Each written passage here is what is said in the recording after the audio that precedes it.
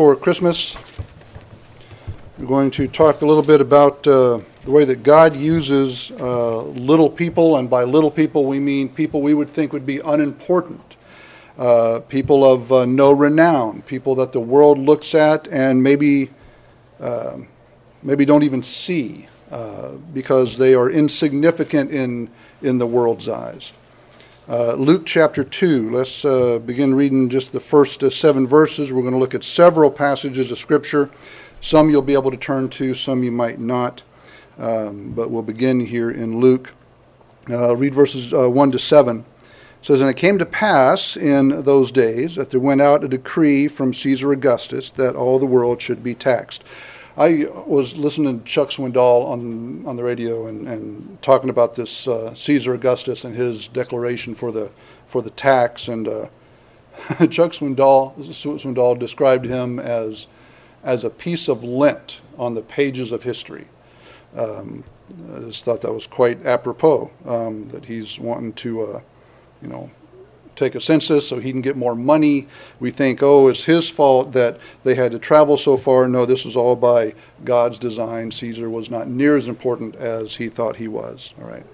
Verse 2, "And this taxing was first made when Cyrenius was governor of Syria, and all went to be taxed, every one into his own city.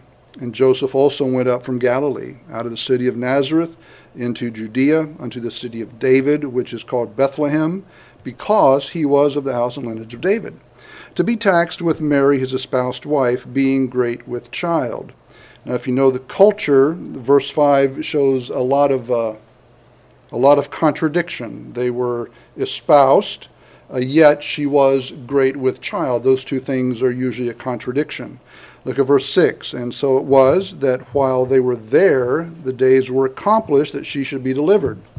And she brought forth her firstborn son, and wrapped him in swaddling clothes, and laid him in a manger, because there was no room for them in the inn." Now, we are going to look at Mary, we're going to look at Joseph, we're going to look at the shepherds, because God uses what we would call little, unimportant, or maybe even invisible people to do his work. Now, it's interesting, I think, how God chose in telling the greatest story the world has ever known, in a series of very small things, little incidences, insignificant people and places, to give us the story of Christ's coming into the world. I mean, you could not read the account of Luke without being impressed with the fact that there's nothing really here that the world, that mankind would call bigness. You think, first of all, with Mary. See, one of the elite was not chosen to carry the baby in her womb. It wasn't a fashionable, wealthy, or learned lady of Nazareth or even Israel that was chosen to carry the Christ child in her womb. It was given to simple Mary, a poor girl from Nazareth, to do so. And when you think about her selection among all the godly Jewish virgins, and virginity was much more common back then than it is today, by the way. Of all the Jewish virgins of that time, why did God select this humble peasant, this young woman by the name of Mary? Her choice by God shows us that God is interested in what the world calls unimportant. God is interested in minor people, little people. When God knew that the time was come, he sent forth his son at the right time, in the right place, with the right person. Galatians 4:4 says, "When the fullness of time was come, God sent forth his son, made of a woman, made under the law." Now, why did he choose Mary to be the mother of the incarnate Son?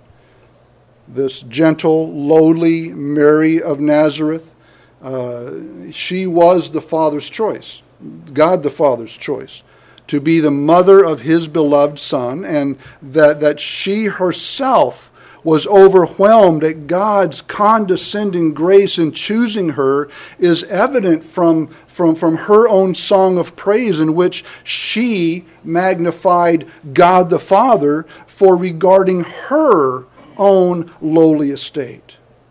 In Luke chapter 1, verses 46 to 48, it says, And Mary said, My soul doth magnify the Lord, and my spirit hath rejoiced in God my Savior. For he hath regarded the lowly estate of his handmaiden. For behold, from henceforth all generations shall call me blessed. Now Mary then was selected by divine wisdom from among the humblest, and it was in this kind of environment that God the Father prepared his Son to labor among the very common people that would hear him with gladness. Over in Luke chapter 1, verses 30 to 38, we see how submissive Mary was to this. It says, And the angel said unto her, Fear not, Mary, for thou hast found favor with God. And behold, thou shalt conceive in thy womb, and bring forth a son, and call his name Jesus. He shall be great, and he shall be called the Son of the Highest. And the Lord God shall give unto him the throne of his father David. And Mary's thinking maybe at this point, but I'm just a little girl. But verse 33 goes on, And he shall reign over the house of Jacob forever, and of his kingdom there shall be no end. Then said Mary unto the angel, How shall this thing be, seeing I know not a man? And the angel answered and said unto her, The Holy Ghost shall come upon thee, and the power of the highest shall overshadow thee. Therefore also that holy thing which shall be born of thee shall be called the Son of God. And behold, thy cousin Elizabeth, she hath also conceived a son in her old age, and this is the 6th month with her, who was called barren, for with God nothing shall be impossible, just like God did with Abraham and Sarah. Now Elizabeth, well past childbearing years, is going to bear John the Baptist, a cousin of Jesus, and John the Baptist, when still in Elizabeth's womb, when Mary comes to talk to Elizabeth, John the Baptist is going to get kind of excited in the womb to be that close to God the Son in Mary's womb. It's just amazing. That just boggles my mind. All right.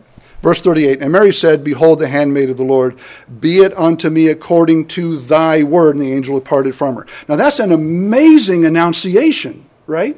But Mary says, Okay, God, if that's what you want, it's good.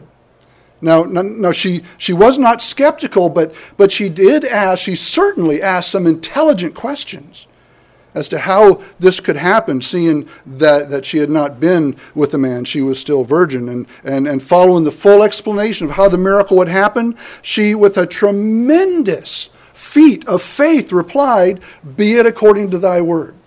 Says, Lord, how can this take place? The angel tells her and says, Okay, God, I'm good with that.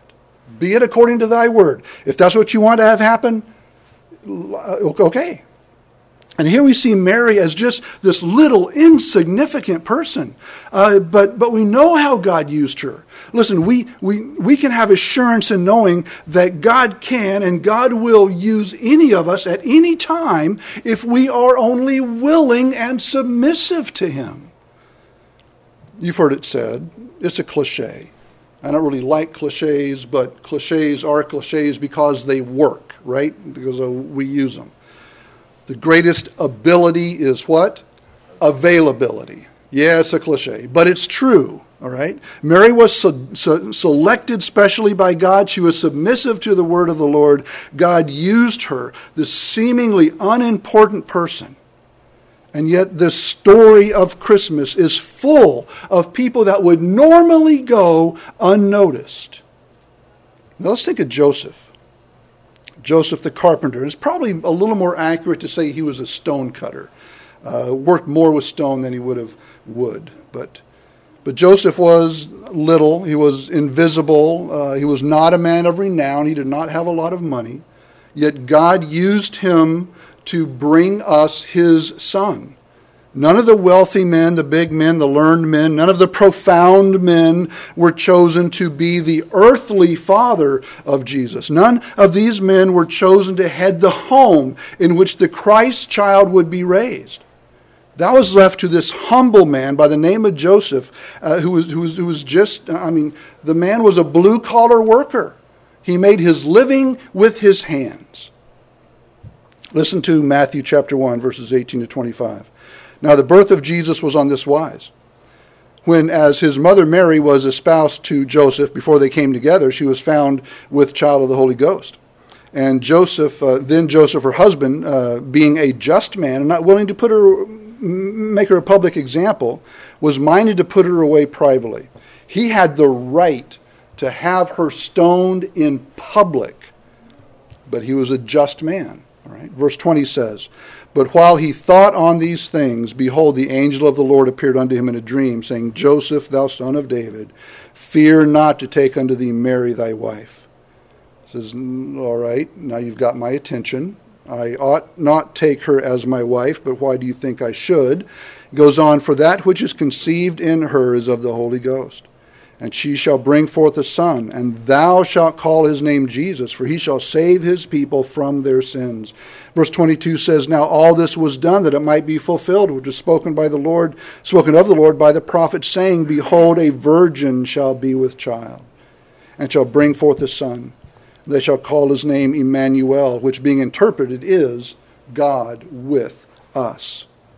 Verse 24 says, "Then Joseph, being raised from sleep, did as the angel of the Lord bidden him, and took unto him his wife, and knew her not till she had brought forth her firstborn son, and he called his name Jesus." And what we notice, first of all, is that Joseph was her husband. They were betrothed. In that culture, they were as good as married, though they had not come together physically. He was a man like any man, and he was in love with a woman. That's good for men.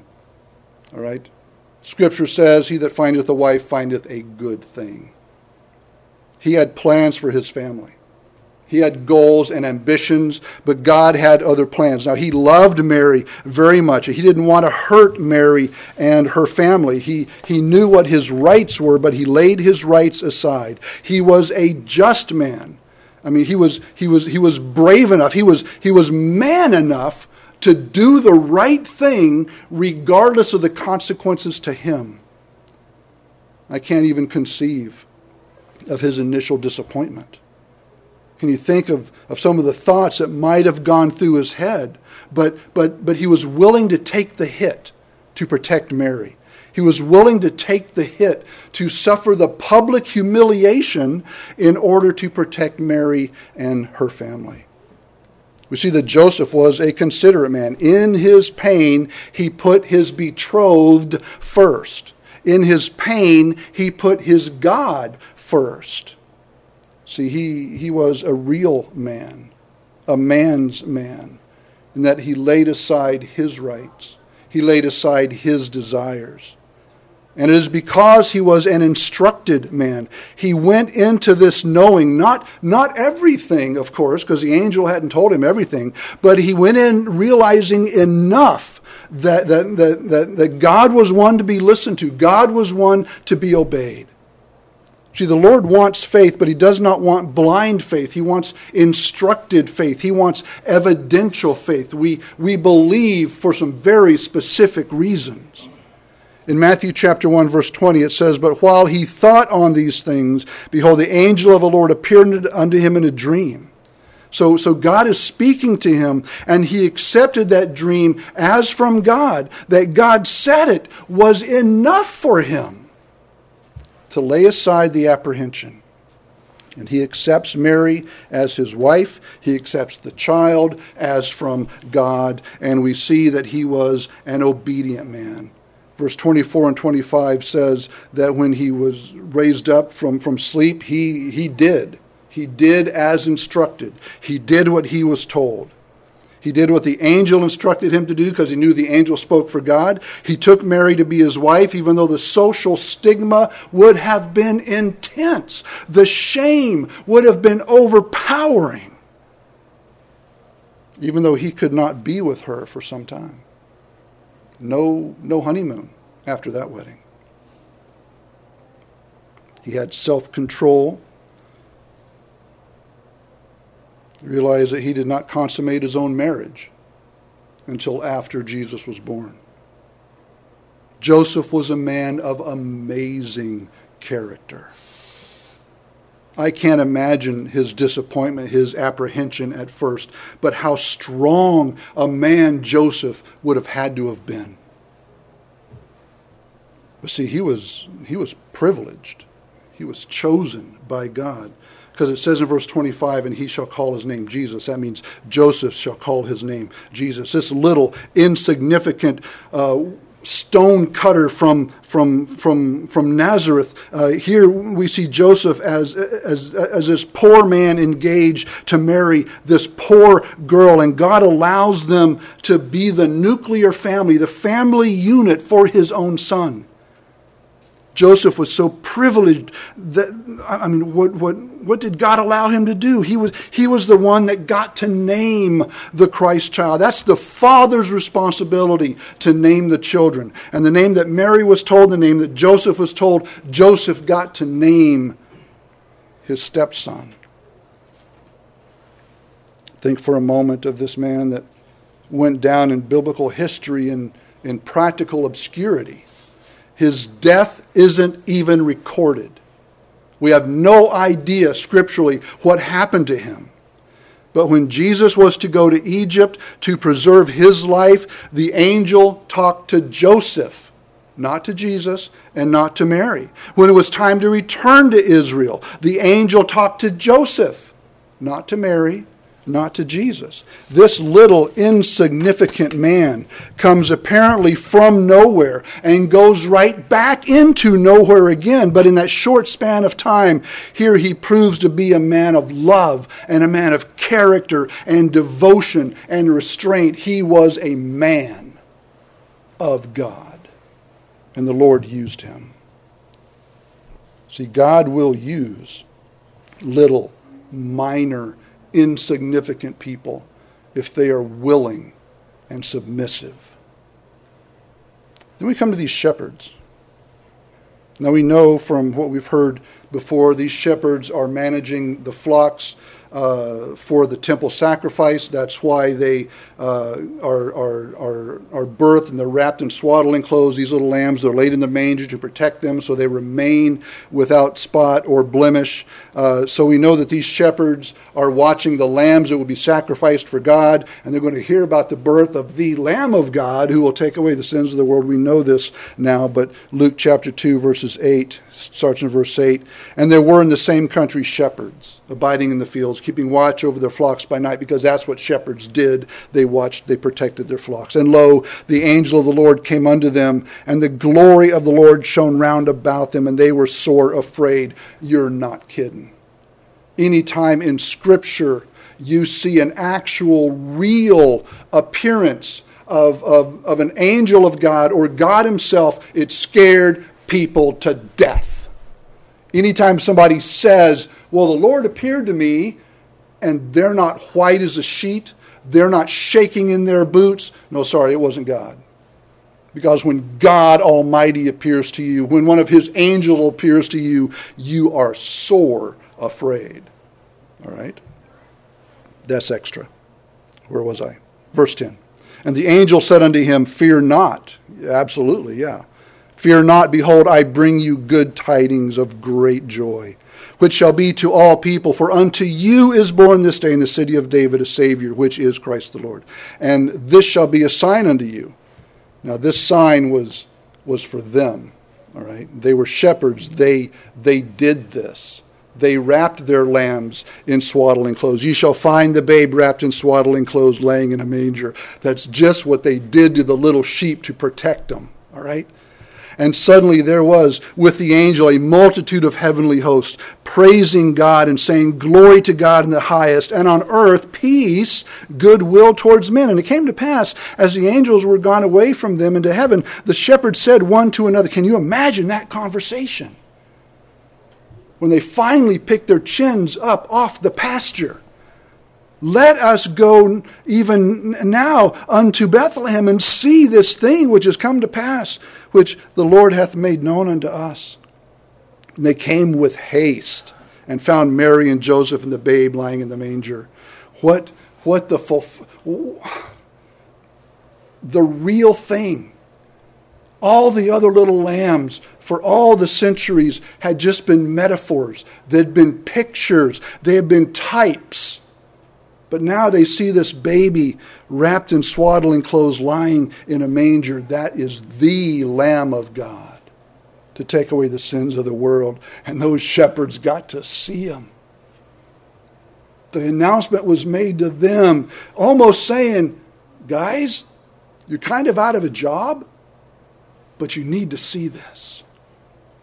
See, there were many big men.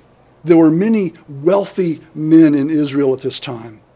There were scholars of the most profound sort. There were various levels of learning in the greatest universities. There were many who were fasting and praying and waiting for the Messiah to come, yet it was not to them that these angels appeared. Their ears didn't hear glory to God in the highest and on earth peace and goodwill toward men. They didn't get to hear that. God in his wisdom did not choose to send the angels to sing the message to those who were in the city. He chose that the greatest news that the world had ever heard was heard by simple shepherds. Simple men, small men, insignificant men. The great men were passed by. God said, these shepherds taking care of these temple lambs, they're going to want to hear this. And they did. Now, they were already busy when God told them. They were watching their flocks, doing what shepherds do. God usually finds those already busy doing something when something else needs to be done. They were considered kind of marginal in Jewish society, not completely rejected because they had an important job, but they smelled like sheep. You hang around with sheep, you start smelling like sheep. But they were marginally educated. They listened and knew the scriptures. They went to see the birth, and then they left and told people what they had seen. See, God uses people like this, people that the world is calling insignificant, unimportant. They're invisible people, but God uses them to spread his word. He uses people that the world would reject. And it always seems to be this way in Scripture. In 1 Corinthians chapter 1, verses 27 and 28, it says, "But God hath chosen the foolish things of the world to confound the wise. And God hath chosen the weak things of the world to confound the things that are mighty. The base things of the world, and the things which are despised, hath God chosen, yea, and things which are not, to bring to naught the things that are." One of the most encouraging things in the Word of God is that he uses people just like us. He uses little people to do big things. So be encouraged if you see yourself as a minor person, someone who is unimportant, someone that the world would look over as they look for somebody important. If that's you, be encouraged because God uses people just like us. Think of who killed Goliath. Well, it was David. David was so low on the family totem pole that when the prophet told Jesse to bring all his sons in, Jesse didn't even bother with David. All right, he was so far out there. Yet God used him to kill Goliath. Who defeated the Midianites using only 300 men? It wasn't somebody from a university. It wasn't a man from the West Point of the day. It was little Gideon who was called while he was hiding from the enemy behind a wine press threshing wheat, because if he was caught, then they would take his wheat and probably take his life too. He was the runt kid of a runt family from the runt tribe of a runt nation. Yet God used him to lead this army and put to flight thousands of God's enemies. Who sent Naaman to Elisha to get healed of his leprosy, this Syrian general? It wasn't some fashionable friend. It wasn't somebody that the world would delight in. It wasn't this educated person. It wasn't somebody well-versed. It wasn't a friend of the family. No, it was the little Jewish slave girl of the household who said, if you could get to Elisha, he could take care of this for you. See, all of the Christmas story, all of Scripture reminds us that God uses unimportant people. God uses them to do big things. I mean, who gave the food to feed the 5,000 men plus women and children, right? I mean, there wasn't a restaurant that catered the feeding of the multitudes. It wasn't the outstanding caterer of the day or the celebrity chef, bam. Yeah. It wasn't that. It was this little boy with a lunch, 5 loaves and 2 fishes. We think of a loaf as a loaf of bread. No, you think of a bagel bite, all right?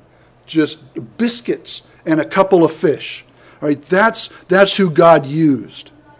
Who carried the gospel from Jerusalem all around Asia and then to Europe and turned the world upside down for God? It wasn't a man of wealth. It wasn't a man of fame. No, it was little Paul, who was small in physique and had really bad eyes. God uses people that the world calls unimportant. Who was it that saw the resurrected Christ in his glory on Easter morning? Who saw him first? It wasn't some queen or king. Some princess in beautiful garments out for a morning stroll. No, it was a woman, which in that culture was odd, but she was a professional woman. Matter of fact, she was a professional woman who was once possessed with 7 demons at one time, Mary Magdalene. Who was it that was chosen as an object lesson of the greatness of Jesus? It wasn't a king from the palace. It wasn't a captain of the army. It wasn't some statesman. It wasn't some wealthy businessman from the city. No, when Jesus wanted to show the greatness of all, he took a little child and put the child in the midst of them and says, "Here is the greatest." When he decided to name the greatest, what did he name? He didn't name a king, he didn't name a businessman or a rich man or a wealthy man or a great politician. No, he said the servant. The servant is the greatest of all. God does things opposite of the way we do. We think it's backwards or upside down. We fail to understand that we are the ones that are backwards and we are the ones that are upside down. See, God wants to use us, but you say, "Well, preacher, but I'm the one in my family, the whole family says I'm the least likely to succeed." Well, so was David. But you might say, well, I can't even talk very well. Well, neither could Moses. He stuttered. He gave God such a hard time about him going that God finally gave in and said, "Fine, get Aaron, your brother, and let him talk for you, okay? You whisper in his ear and let him talk." But if you go back and read over that, Moses did an awful lot of talking on his own once God really got a hold of him, right? Say, well, but you don't understand. I'm small. I'm insignificant. Yes, so is Paul. But I'm not well. I'm not healthy. Well, neither was Timothy. See, when God wanted to shake our nation, he used a guy named Crazy D.L. Moody. He used a guy named Billy Sunday who threw away his baseball career in alcohol, put away his spikes, ended up going to Pacific Garden Mission, stumbled in a drunken bum, but came out a transformed child of God. And see, God is looking for those in the world that the world would call insignificant, that the world would call minor, unimportant. All he wants is for them to be willing to be used, because that's the kind of people God uses. What the world would reject, that's what God magnifies. That's what he lifts up. Sometimes he uses people without much training. Sometimes he uses people without much talent. But that way, you see, he gets the glory for what happens then. And this is what happened in our Christmas story. God chose Mary to be the mother of Jesus. God allowed Joseph to be the earthly father of his own son. And he sent the messengers of the birth to lowly shepherds, because God uses greatly those that the world rejects. What they have in common, Mary and Joseph and the shepherds, were that they were all submissive to the Word of God. They allowed themselves to be used. And that is all it took to be used of God in the greatest plan for all eternity, is submission to his plan. Now this Christmas, why don't Why don't you give the Lord the gift of you? Now, I know you're not much, but neither am I. And we're exactly where God wants us. I don't have anything to offer God. That's perfect, because he didn't want anything but you. All right? He wants to use you, but he needs you to get out of the way of you so that he can use you. Offer yourself to him. Submit to him. And God will use you. God will use little, insignificant people of no renown, but are willing and submissive. That's the formula to be used of God. Not that you will ever become anything great, but that God will do great things. And he will use you. You will be obedient, and he will get the glory, as it should be. Stand with your heads bowed and eyes closed. Father, we want to thank you this morning for the examples of the people that you use to facilitate, for lack of a better word, the incarnating of your Son. Lord, we thank you that you are an almighty God, that you need nothing, but you choose in your wisdom to use people that are frail and insignificant, that really have nothing of value to offer you. But thank you that, Lord, if we are willing and if we are submissive, that you'll take our offerings, no matter how pathetic and weak, and you'll empower them and you'll do great things for your glory. Father, the world may never know our name. Oh, but you do. We may never do anything significant in the eyes of the world, but if we're obedient and submissive to you, Lord, you say that great things have been done. Lord, we want you to be glorified. We want your name to be lifted up. So please take our humble submission and use it for your glory and honor. We pray in Jesus' name. Amen. Mike, would you come ahead, please?